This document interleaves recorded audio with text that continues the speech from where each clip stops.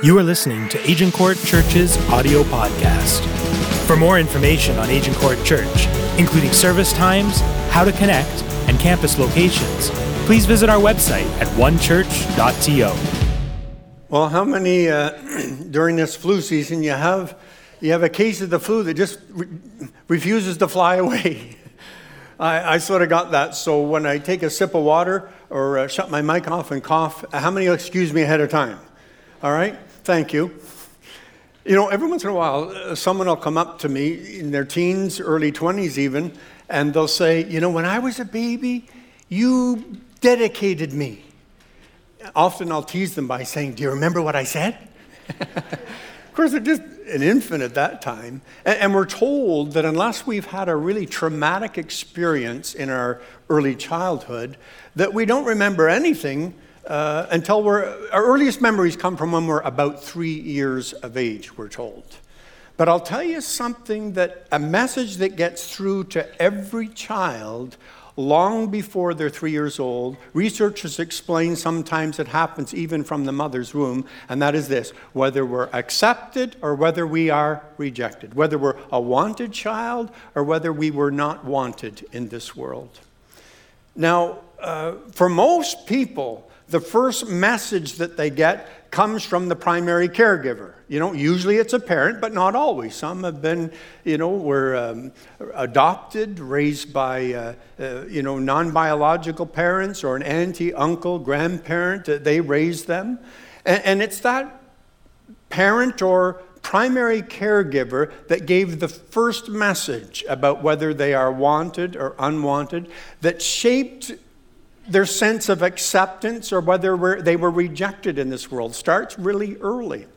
As a matter of fact, I have met people in their 80s, my mom included, who can, when they go to do something, they will still, to this day, they're in their 80s and they will still hear the voice of their parents. Now, a lot of you, and some of you are older, and you're going like this at me already. Matter of fact, we're told that if you're over, if I ask for a show of hands, how many over 60, when you go to do something sometimes, or you hear the corrective or the encouraging voice of your parents, everyone would pretty well raise their hands, because it's a case for every one of us. As a matter of fact, there's even a name that researchers have given to the voice that we hear more than any other one. Do you know what it's called? The scolding parent. The scolding parent. Now, we go from childhood to our teen years, and it's there where the acceptance of peers, of friends, is highly significant. You know, a lot of our teenagers will get up tomorrow, and they'll think, what am I going to wear today? And automatically they'll think, well, what would look cool? What would others think if I wear this? It's just automatic. And what will people think of me if I have this phone, this technology? If I put this picture on my Facebook, what would that look like? That's at all ages, but at the same time, it seems to be stronger during this age. I'm embarrassed to say, I was trying to think of some way to identify here, but I remember when I was in junior high, and I always did very well academically, skipped a grade, etc. But when I got to junior high, I discovered that it wasn't cool to be smart. Do you know what I did? I acted dumb. You say, Pastor Keith, that's dumb. Don't you say that. That's rejecting me. But it was dumb. But isn't that something? Acceptance and rejection are powerful. And then Facebook depression is an actual condition that people can get. Facebook depression. The main cause is when people on Facebook compare themselves with others. And you can get Facebook depression by comparing yourself to people who you think are better than you and people that are not so much better than you. You can get it either way. Ravi Zacharias, a researcher who travels around the world, he says so many youth are trapped in the web, rightly called, he says, of being approved or disapproved by simple symbols, like. And then there's appearance. A lot of people, they'll decide whether they're accepted or rejected by what others think of them, how beautiful or how handsome they are. But here's the surprise. Watch this. That it's the people that other people consider to be the most beautiful or handsome that struggle the most with eating disorders and a sense of security. Isn't that something? And then when we hit sports, it's all performance-based. Are you going to win? You go to university, college, it's all about success and what your marks are. You go to the workplace, it's all about performance. Performance is the biggest determinant as to whether you're going to be accepted or rejected. And so when you look at all of that research that's been done about whether we're accepted or rejected, right from we're a child, right up to when we're an adult, if you look at all of it, and then you look at David, it's easy to come to the conclusion that David would have been the poster boy for rejection. Let me tell you why. I mean, David, right from what we know about his relationship with his dad, and we've seen it in this series, that when the prophet Samuel shows up at Jesse's house and he says, I want to meet all of your sons, one of them is going to be king designate. And Jesse parades out not all 8 of his sons, 8 minus 1. He doesn't even bother to get David. What message did that send to David? The message of that sent is that, David, you're not in the same league as the rest of your brothers. David, of all of my children, you're the most rejectable. I put you at the bottom of the list. And then that's his dad. And then last week we saw that because he was so angry, remember when David showed up on the battlefield, Eliab just exploded with anger. You're conceited. I know how wicked your heart is. And you're ugly and your mother dresses you funny. Wait, that's my mom too. You know, like he just lashed out. And then the big moment arrives where David's before King Saul. And remember David said, let no one lose heart on account of this Philistine. The giant is coming down. King Saul takes one look at David, looks over at this giant veteran soldier Goliath, takes a look at this little guy, David, and his body language says, rejected. And then his words back it up.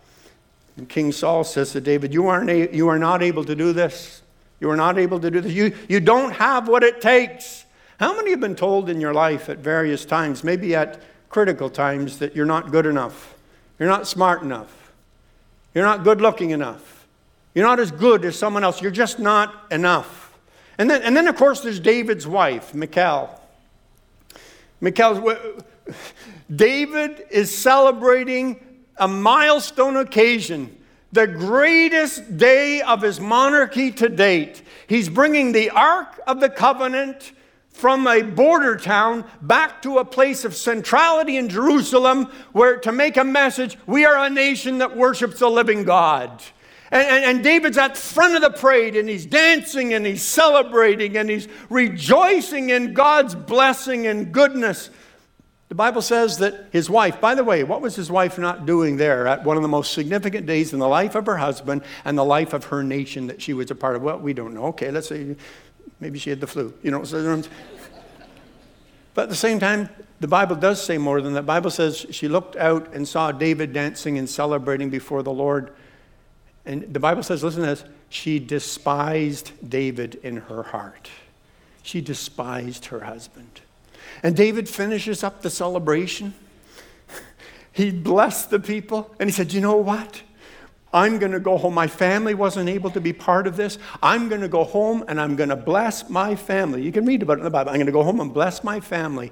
Guess what greets him when he walks through the door? His wife's mocking voice. You know, you see it right from a childhood, and boss and brother and wife. You just see it right all the way through. They all had one message for David in common, and that was, I reject you, David. I reject you, David. David, you're a reject. We reject you, David. It's a wonder that David didn't do what people do when they have so much rejection in their life. When people are rejected left and right, you know what they do? They try and find acceptance, but they'll find it almost anywhere in all of the wrong places. Why do kids join gangs? I know there's many reasons, but you know what the main reason is? Why do people who, they don't want to do drugs, but okay then, and they do drugs, even though they know it's destructive. They get involved sexually because there's this temporary feeling of being wanted, and even though that's not where they want to go with their lives, it's not what they had pre-decided that they would do, but they go along with it. Why does this happen? I'll give you 2 reasons. Here's reason number 1, because acceptance is very, very powerful. And rejection is very, very painful. And that's why they do it. So why did David say Goliath must fall? Why did David? Where did that confidence come from? I mean, come on, he's been rejected from the womb and right through his life, words of rejection. Where did that confidence come from where he says Goliath is coming down? Where does that come from? Well, we're almost ready to tell you.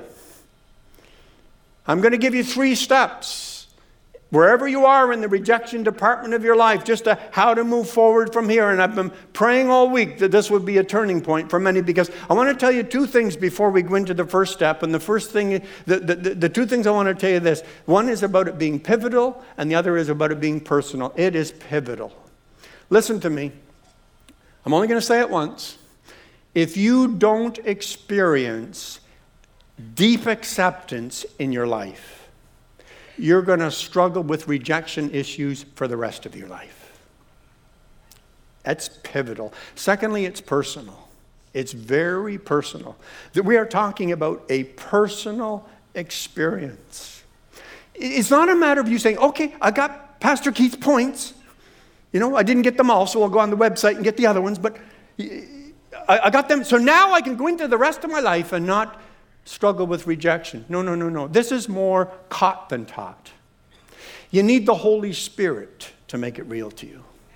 This is not something that you can just sort of download intellectually. This is what Jesus was talking about when he said, I have come to heal the brokenhearted, to set at liberty the captive, even the captive to rejection. I want to see people healed. So all week long, I've been praying for you and all of our other people in the services this weekend. I've been saying, oh God, may this be the service. May this be the moment where people are set free from rejecting themselves and listening to the rejection voices of others. May this be the day. And it starts with the decision on your part. You won't be able to go to 2 and 3 without going to the first step and making this decision. Here's the decision. Decide whose acceptance is going to matter most to you. All right? What do we mean by that? I'll tell you. We need to decide. David would have been in big trouble. Where would David have ended up if he based his deepest acceptance on what his dad thought of him? Where would he be if he based his acceptance on what his brother thought of him? Where would he be if he based his acceptance on what his boss, King Saul, thought of him? Or what his wife thought of him? So where did this confidence come from? Well, we love to rhyme off what made David stand out and what was the biggest strength of his life. Matter of fact, enough of you know it, you'll help me finish this sentence. What we summarize David's life that made him so special is this. David was a man after God's own heart. What does that mean? What does that mean? To be a person who's after God. Do you know what it means? It means you and God's heart are intertwined. You don't do anything in life that's just on your own. It's always, God, what do you have to say about this? You live in a constant conversation with God in your heart. You don't do anything with saying, what would God think of this? What would Jesus want me to do in this situation? How did David get there? Well, thankfully, he wrote a lot of songs, and we still have the lyrics to them. 3,000 years later, they're called the Book of Psalms. Let me just, you'll see it here. The most commonly known one is, the Lord is my shepherd. So that came from David saying this, God, I see how much I care for my sheep, lead them to green pastures, waters, and protect them. God, just like I care for my sheep, that's how you care for me. The Lord is my shepherd. You see that? He took God to work with him. And he saw, God, the best that I can do here reveals to me what you're really like in my life. He just carried the conversation into the workplace. Listen, he's wandering around, he's looking at nature. He looks up in the night sky, Psalm 8, when I consider your heavens, the work of your fingers, the moon and the stars which you have set in place. What is mankind that you are mindful of him? Human beings that you care for them. God, you've got so much going on in this entire universe. Why do you care about me? You see that? The God of the universe, he knows my name. He cares about me. And then Psalm 139, he says, God, you know me. Before I say something, you know it. Before I even think it, you know it. Before I even go somewhere, you know where I'm going to go. And he says this, and I love this line. Matter of fact, it's one of his favorites. He says, and you have laid your hand on me. You've laid your hand on my life. We know that it's one of his favorites because he says, such knowledge is too wonderful for me, too lofty for me to attain. The fact that the God of the universe has his hand on my life. Someone should say, hallelujah. Isn't it wonderful to think of that? Well, see, David he just brought God right into his heart. They just intertwined together. And then he goes on to say in that same psalm, he says, you know what? From my mother's womb you've known me. You knit me together in my mother's womb. In other words, God, before my dad had a chance to reject me, you'd already accepted me. This past week, I went through a lot of the Psalms just looking for how David, he just seemed to just know that God accepted him so much. He was just so comfortable in his own skin when it came to his relationship with God. Listen to how much he trusts God. Psalm 63, he says, you, God, are my God. Earnestly I seek you. I thirst for you. Wasn't it good to see Pastor Jonathan in that video there today? Miss that guy. Looking forward to seeing him next week. And what we're doing with that well, these thirsty people. David says, I thirst for you. My whole being longs for you. Listen to this. I don't even know that I've ever even said this to the Lord. He says, I cling to you. I cling to you. David even gets to a place where he says, watch this now. Don't you love it when your kid gets to a place where they know how important they are to you? Listen to David. He says to God, he says, I will love you, O Lord. You delivered me because you delighted in me. And then he says, later, Psalm 18, your gentleness has made me great. He just knew that God was so accessible. God would be gentle with him, tender towards him. So it was safe to be tender towards God. Do you see that? Sometimes I honestly wonder what someone new to a church like ours, what their experience must be like when they visit us and they hear us singing songs about God. I wrote down some of the ones we're singing this morning. What does someone think when they come in and they hear us sing, ain't no mountain high enough or whatever it was there, can't stop your love. Whoa, okay. And then, we are yours. We are daughters. We are sons. Okay, what gets you saying that? And then what was that one? Can't read my own writing. Oh, yeah. God, I look to you, need your wisdom. I feel overwhelmed, don't know what to do. And then it goes on to say, I will love you, Lord my God. Now, Matt, picture a man who comes here who's never said I love you to anyone in his entire life. And you look under the hood and you find out that he's never heard anyone, especially during his childhood, say I love you in his life. And then sing along with me, I love you, Lord my God. But it starts to make sense.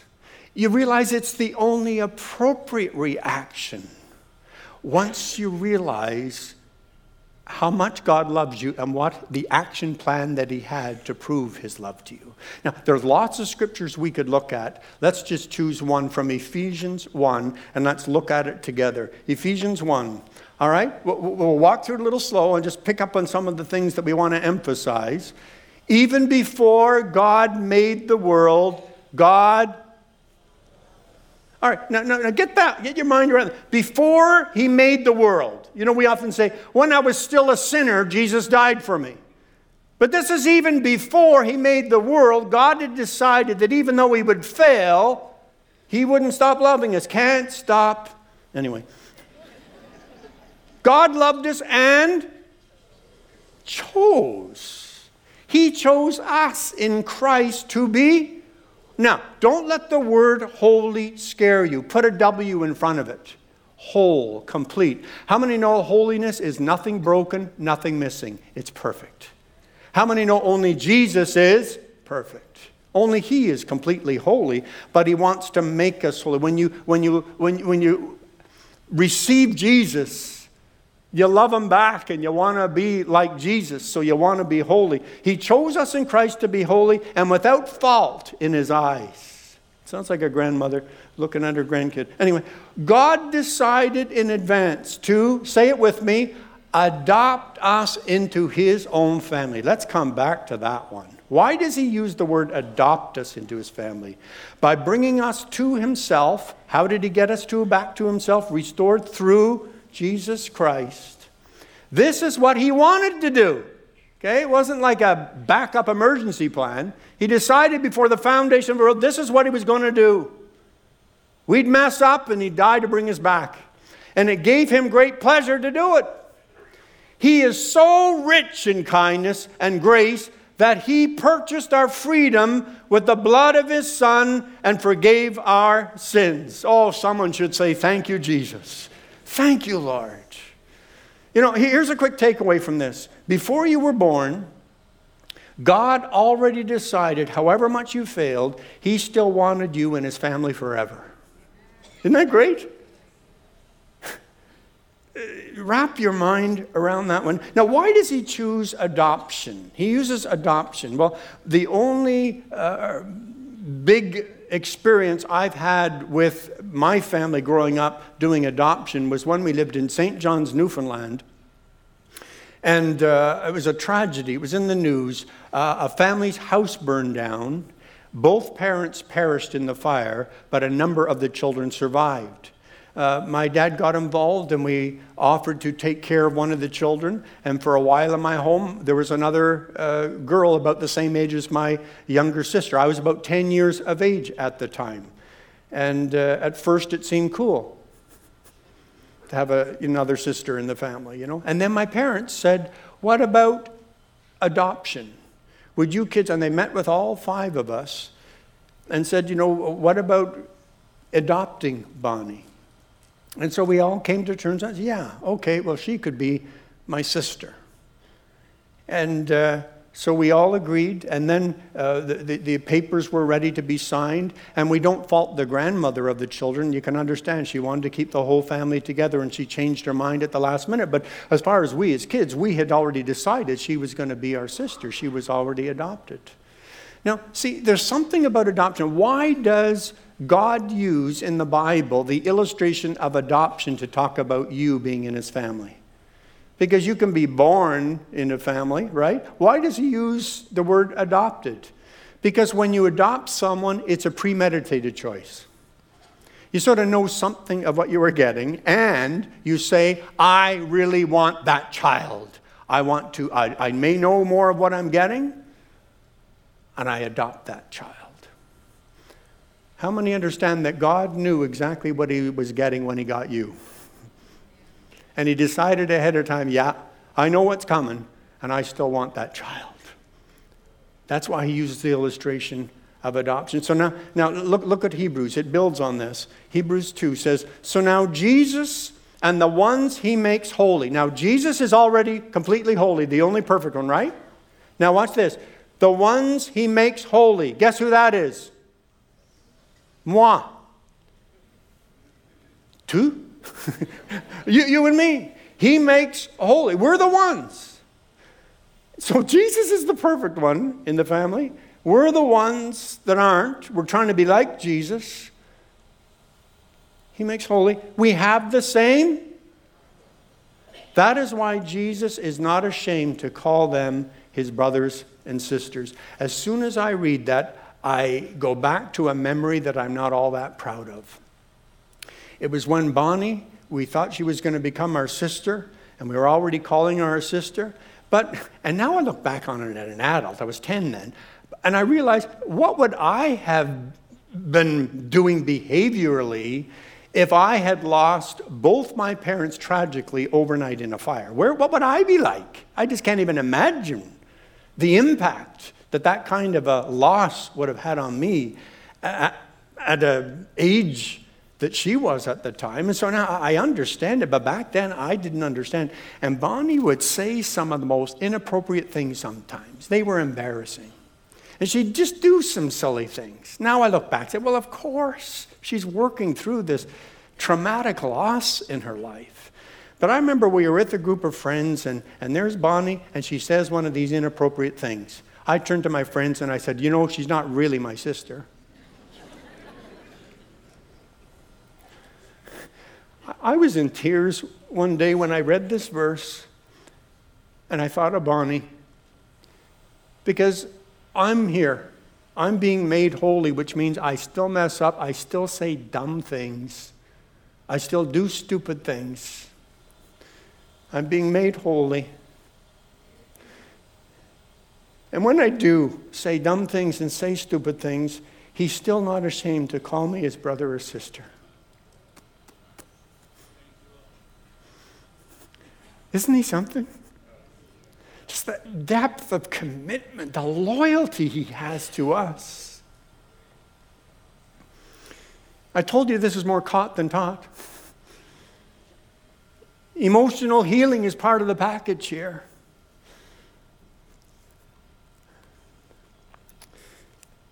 Do you see Jesus that way? Do you see God? Listen, if God the Father was up here today and he opened his arms to you, what would you do? Would you say, oh no, I got to take care of some things first? Would you start rejecting yourself? Or would you move towards your loving Heavenly Father? Would you let the rejection of others in the past sort of just drown out the summons of the Heavenly Father? Or would you just trust him? Do you know him well enough just to move towards him? Every weekend before the first Sunday morning service, there's a group of all the volunteers and pastors that are going to be involved in the morning services. We get together out here in the south lobby. So there's about 30 of us, or maybe more, I don't know. But on the far side of the circle last weekend, because my daughter-in-law was involved in the service and she's hanging on to her two little sons, Reuben and Levin. And I didn't even see him. I'm way over on the other side, right outside the door there, on this side of the circle. And partway through, I looked up and saw this little 1-year-old. Better get over there. Little 1-year-old coming as fast as his little legs would carry him. And I realized he's coming for me. He saw his poppy, and he's coming for me. And so he comes and he reaches up his arms. And I protect my back. I've learned how to do it. And I went down and picked him up. I told Esther when I got home, I said, you know what I love the most about that? Is that Levin didn't, before he even left this side of the circle to find Poppy, he already knew he would be accepted when he got there. He didn't think, I'm going to get over there and put my hands up. Who knows? He may accept me. He may reject me. Didn't occur to him. He knew he would be accepted. And dear one, that is the kind of acceptance your Heavenly Father wants you to sense is yours in the deepest part of your heart. I'm accepted. I may mess up sometime. I may fall down on the way of following Jesus, but I get back up again, and He is holy. I am not. I'm heading for His holiness.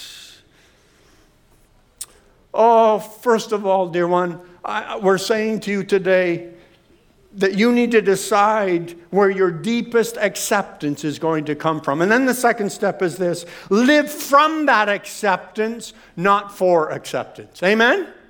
Don't live for somebody. Listen, my wife, I couldn't have a more devoted wife. I've had a wonderful family, supportive. I've had a wonderful childhood. I have great children. And don't get me talking about my grandchildren. I have so many people in my life. I have you as my church family. What more could anyone ever want? But listen, I will get into trouble the moment I try to make anybody other than God the source of my acceptance. Because how many know they'll be gone or they'll let me down. And so I get into trouble when anyone else other than the Lord is my source. Listen, my wife, my family, you good people, you can add to my acceptance, but you never can be my acceptance. The Lord is the one that accepts me. Only God has what it takes to provide acceptance at the deepest level of my heart and soul. Only He has what it takes. Dear one, do not try and outsource your sense of acceptance by trying to get a spouse or a job or a friend to try and be what only God can be in your life. He alone has what it takes to be your source. So we live from that. Can you imagine if David went out to the battlefield thinking about how his dad rejected him and his brother and all the other people significant? It's like, no. David, before, the writer of this book helps us understand this. It's a great point that before David arrived on the battlefield, he was already knowing that he was accepted by God. Now, can you imagine going into every day of your future life with the acceptance box already ticked off? Acceptance is a done deal for me when I go into a new day, because God has already accepted me. He gave His life for me in the person of His Son. You can't get any more accepted than that. And so I go into every day. I live from acceptance. I don't go around trying to find in other people what can only be found in God. I have His acceptance. I love that about David, that David goes to King Saul, and King Saul says, no, you're a little wimp. You can't go up against this giant. And then David says, yeah, but my God has helped me overcome. And okay, you're basically the only option we have anyway. And he says, but listen, if you're going to go and face the giant, look the part. Put my armor. I'll give you my own armor to put on. And you can imagine this little guy, David, putting on Big Saul's armor, right?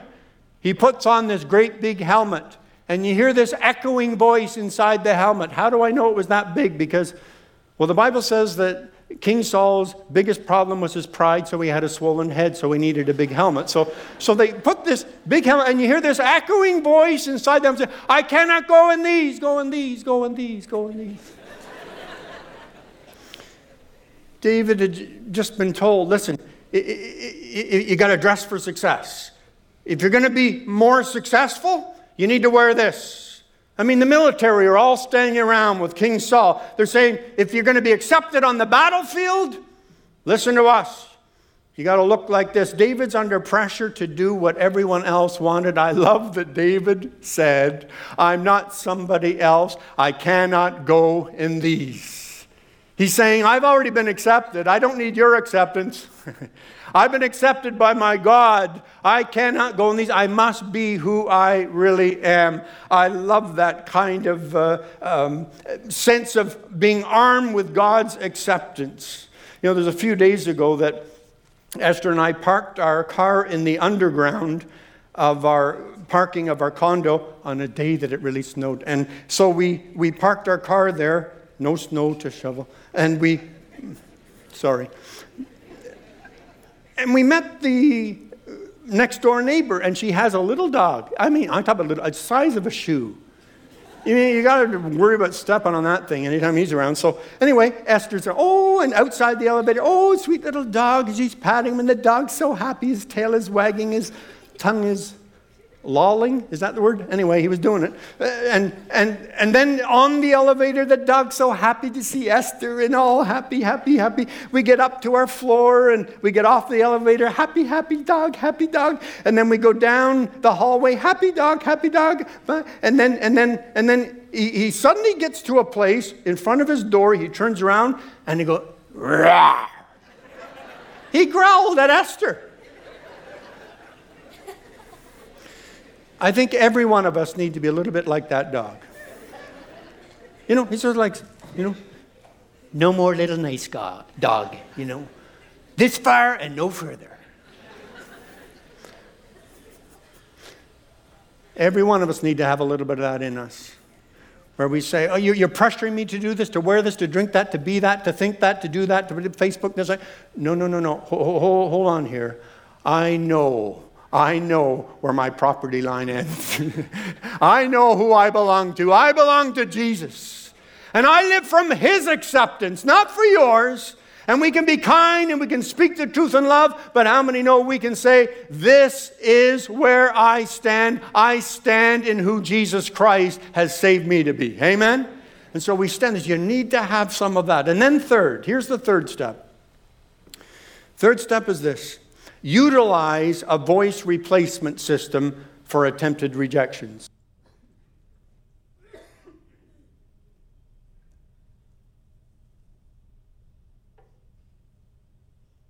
As I soothe my voice, utilize a voice replacement system for attempted rejections. Now, first of all, let's see how David did it, and then we'll see how we can do it, all right? David, remember, he was hurting years later by the rejection of his parents. We know this because he wrote about it in Psalm 27. But watch how he acknowledges the pain, but then he replaces it with what God says. Watch this, Psalm 27:10. Though my father and mother forsake me, the Lord will receive me. He's saying, God, your receiving of me is greater than my parents' rejection of me. Do you see that? And then we saw last week that his brother Eliab, who was indicative of the rest of David's brothers who rejected him, we saw that even when David became king, what did David do for his brother? Gave him a job in the military. In other words, he overcame evil with good. He didn't just respond with the same, lashback of the rejection. I'm going to reject you because you rejected me. No, David responded with kindness the way God had treated him. Now, in the workplace, Saul's voice, you're not able to do this, David. You're not able to do this. I don't believe in you, David. He's basically just stands there and says, that's all right. He's not even fazed. He says, God believes in me. And look how God has helped me with the lion and the bear. I can take on this giant. Where did that confidence come from? See, he took what was said to him and he replaced it with what God would say about that situation. It's what he did every time. I love the way he summarizes his philosophy here in the Psalms. Listen to how he says it. He says, I set the Lord always before me. I'm always carrying God and what He thinks in my heart. His voice is more important to me than anybody else's. And if someone says something, I replace their voice. I'll even drown out their voice with what He has to say about me and this situation. And he drowned out rejection with the voice of God's acceptance. Now, what voices in your mind that need to be replaced? I'm going to give us sampling examples. But I'm not going to cover every situation. I'll give you enough so you'll sort of see how this works. But how many were told right from when you were a child, and the words haunt you to this day, that you weren't even wanted? It's a lot of people that were told that. John 15:16, you know what Jesus says? He says, you did not choose me. I chose you. I chose you. Jesus, the Son of God, who made the whole thing, He chose me. He chose me. If your family or friend rejects you, and they say demeaning things, you mess up and they just pounce on you. Listen to me. Just remember this. Never forget this. Just replace that voice with, Jesus, you're not ashamed to call me family. You're not ashamed to call me family. You never give up on me, Jesus. You'll always accept me. No one wants you? Too late. I've already been adopted. I've already been adopted permanently into God's forever family. And I cannot tell you, I don't know how to, in a couple of moments, even articulate what's in my heart here because of what I've gone through with people. But how I detest the voices from the one who Jesus calls the father of lies. And he usually, like a typical vulture, who gets his power from destroying and killing and stealing. Those voices come And we're especially vulnerable when we're going through depression. And, I'm not talking about having a bad day, although it's true there too. But people, how we have a liver and we have, we have lungs and we have a brain. How many know they're all organs? And sometimes all you need to fix them is to do a chemical change. And, long before Bell Must Talk, we were already teaching for as long as I've been teaching that so many times we just need to be there. If somebody's already down, we don't kick them while they're down, right? We help them get up. And so whatever the healing, wherever the need is for healing, whether it's the organ called the brain or the organ called the lungs or any part of them, we pray. We accept and we pray and we help them move forward to healing. But when someone has a depression due to a chemical imbalance, or they're really down and depressed because of a rejection of a friend, or a job loss, that's a rejection, or of a spouse, or of their rejection of their children, they're already down. If you can believe this, there's a being that gets his jollies out of kicking people while they're down. He's the destroyer. It's what he wants. That's how he gets his power, his strength, by destruction. And how I hate to hear the experiences of people that when they're already down and they hear voices like this, well, your life is not worth living. People are better off without you anyway. Why don't you just end it all? Listen, how many understand that lie needs to be replaced with this truth, that I have a God who values me so much, not because he had to, but because he loved me. He left heaven to come to earth to die in my place so I not only could be forgiven here, but he wants to be with me for all eternity. That's the truth. That is the truth about you. I'll never forget the day. I was in my early 20s. And this guy he looked old to me then. He was around 60. Now, believe me, now it's not very old at all. But anyway, he and his wife came to see me, and he had his hand on his wife. He says, Pastor Keith, I've never told anybody this before, and he was an elder and on the prayer team. He said, whenever you call the prayer team to come forward, or whenever you ask me to do something as an elder, he said, Pastor Keith, you have no idea the battle that I go through in my mind. I hear these voices from my past just putting me down, telling me, who do you think you are to be an elder, or praying for somebody else? You have so many. And just these voices would just keep. We got into it. When we looked under the hood, we found that even from a child, he was rejected by his own parents. And he would hear the voices, and they just followed him all the way through his life. Do you know what I did? I sat with him that day, and you could sense the Holy Spirit in the room, just helping guide us. And basically, I didn't call it this, but we had a voice replacement system. I said, well, what are some of the main things that you hear when you're asked to do something to help someone else in Jesus' name? And he would say, well, I hear these kinds of voices. And so then we would find a Bible verse to replace that voice with. How many know where I'm going here? And then the next one, and we found another Bible verse. I encourage you to do this because this voice replacement system works, because how many know greater is he within you than anything that's in the world? And he is the one who has truth that will set you free, and it will renew your mind. It'll make your mind new, this voice replacement. And I'll never forget, because God healed him that day. Healed him so much so that he became the go-to guy for new Christians in our church, and we had hundreds of them coming to Jesus. And he and his wife were the spiritual mom and dad. I can't imagine what would have happened to all the good things that happened if he had listened to the voice of rejection instead of the voice of God's acceptance. And God wants to do the same for you. But it means this: you're going to have to decide. You're going to have to decide, first of all, whose acceptance is going to matter most in your life. How many are looking around at a spouse or a family or a kid or a friend or a job to find your acceptance? How many understand they don't have what it takes? Only God does. So decide whose acceptance matters most to you. And then live from that acceptance, not for anybody else's accept. They can accept you. Can they reject you? It's a done deal. You're already accepted by God. Stand your ground. Don't growl. But stand your ground. And then utilize, when those moments of attempted rejection come up, utilize that voice replacement system. Amen? Let's pray together about this. God, thank you for accepting us as we are and then making us holy, making us more like you, Jesus. We want that to happen. Lord, I pray especially for people in this room who need your healing.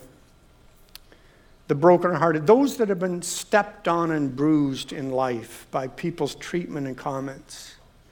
In the deepest place in their heart today, drown out any words of rejection with your love.